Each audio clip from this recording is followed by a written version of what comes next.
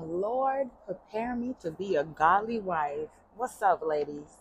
Man, we are on a day, I want to say day 19. Definitely, we went over last time that she embraces compassion, and it goes in and it reminds us in James 1 and 27 that religion is pure and undefiled before God the Father, is that to visit orphans and widows in their afflictions, to keep oneself unstained from the world.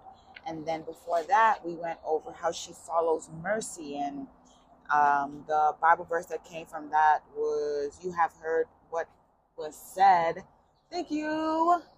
Oh, a full cup. We love that. "You have heard what was said, you shall love your neighbor and hate your enemy.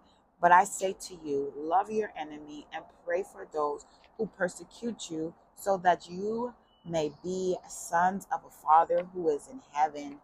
We went over how she is a helpmate, and basically what this podcast is about and these topics are about are just getting us ready for that day that we really say I do. And what I've learned in the past few years and months, I just recently got out of a relationship, and what I've learned in the past few months is that we have to focus on ourselves as a woman and as a man. Like, you have to focus on who you are, what is it that you like, or what is it that you actually want to do.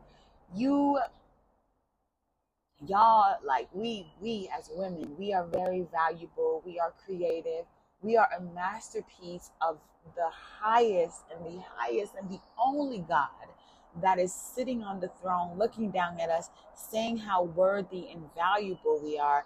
But until we get our husband, what I'm learning, y'all, we have to first accept that. Not only accept it for the time being, but actually accept it and know that we are good, we are chosen, we are precious, we are rubies. And if we don't realize that as women, then how do we expect to get a man of God or a godly man? How do we expect it? Like, if we don't know ourselves, we don't know our worth, if we don't know what we like to do, how are we expecting to get a godly man? Or how are we expecting to not repeat the cycles of being in and out of relationships?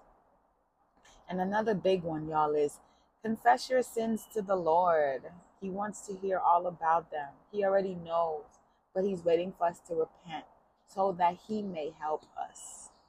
Hallelujah. Father God, as we come together right now, I just want to say thank you.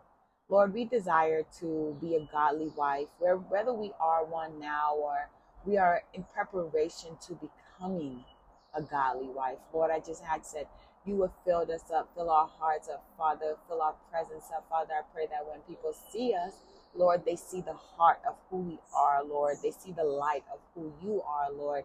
And Father, you are so good.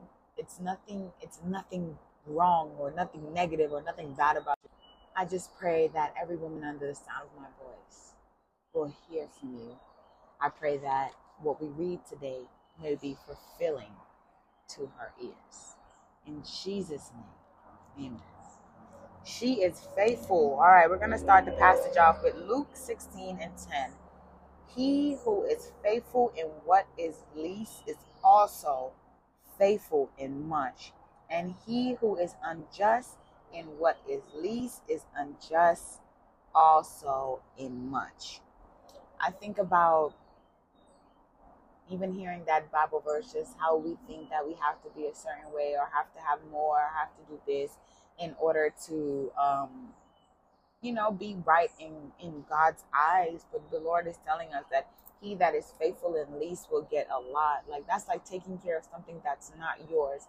And watch, when you get something that is yours, God is going to bless you tenfold with it. And then the blessing from how you treated somebody else's facility. In my case, I have a gym. So I always learn I always watch how people take care of that facility, because it's not only an assignment that God placed on me, but it's his ministry. And I hear what my employees, what they want to do and where they want to be in life, but I also watch the way and how faithful they are to Reconstructed by Sam, which is my gym. All right, ladies, let's dive right in. Being faithful in marriage means sticking it out even when you are hurt, angry, and long to be ruled by your emotions. The heart can be a precocious thing. Jeremiah 17:9 even tells us the heart is deceitful above all things without a cure. Who can understand it? Surely Jeremiah had at least once in his life been ruled by his heart only to find himself utterly deceived. Because he felt it necessary to warn us, it's easy to make a rash decision and say things we don't particularly mean. When we are ruled by our own feelings, but God is calling us to mature and grow emotionally and spiritually and allow our hearts to be detected solely by the Word of God.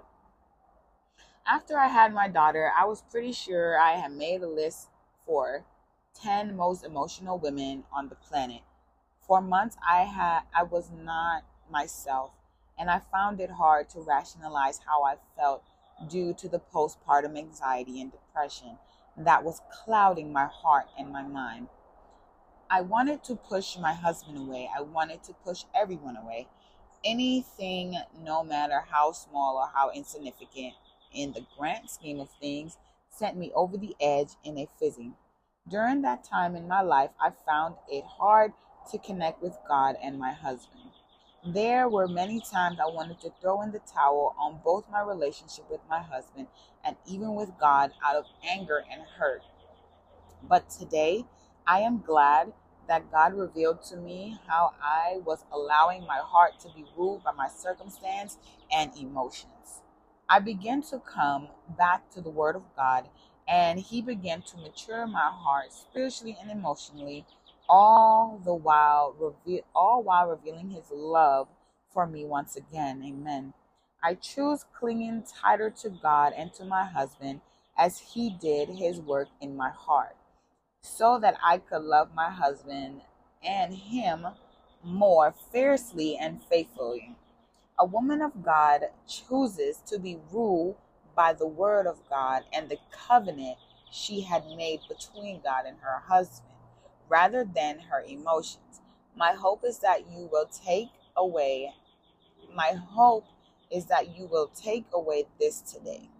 The heart can be deceitful, so grow in the word of God and rely on Him fully, because that's what's going to bring the growth and maturity you need.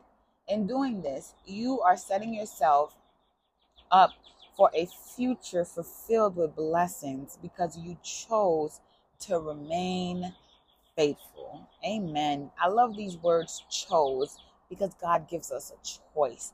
Even when we are picking our husband or our spouse, God gives us a choice. A choice. All right, let's pray. Heavenly Father, I thank you for all that you are and all that you are doing in my life. Today, I pray that you will work on me and correct any commitment issues that may lie within me. Hallelujah.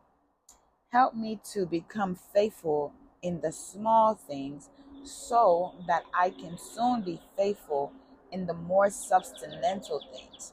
I pray that every seed I have sowed in faithfulness will reap an abundant harvest. Dig up everything that is unpleasant in your sight, Lord. Test and try my heart that I would prove faithful to you above all others. Cause my heart to mature emotionally and spiritually. Help me to become a better woman with each passing day. I pray that you would establish me in the faithfulness now and in the season of waiting for my future husband. And when that time comes for me to marry the man you have for me, I will forever love you now and forever. In Jesus' name. Amen. She is faithful. Hallelujah. Hallelujah. Ladies, stay faithful, stay down, stay 10 toes down. It may seem hard, but we also have to remember that this battle is not ours. It is the Lord's. Any battle that we're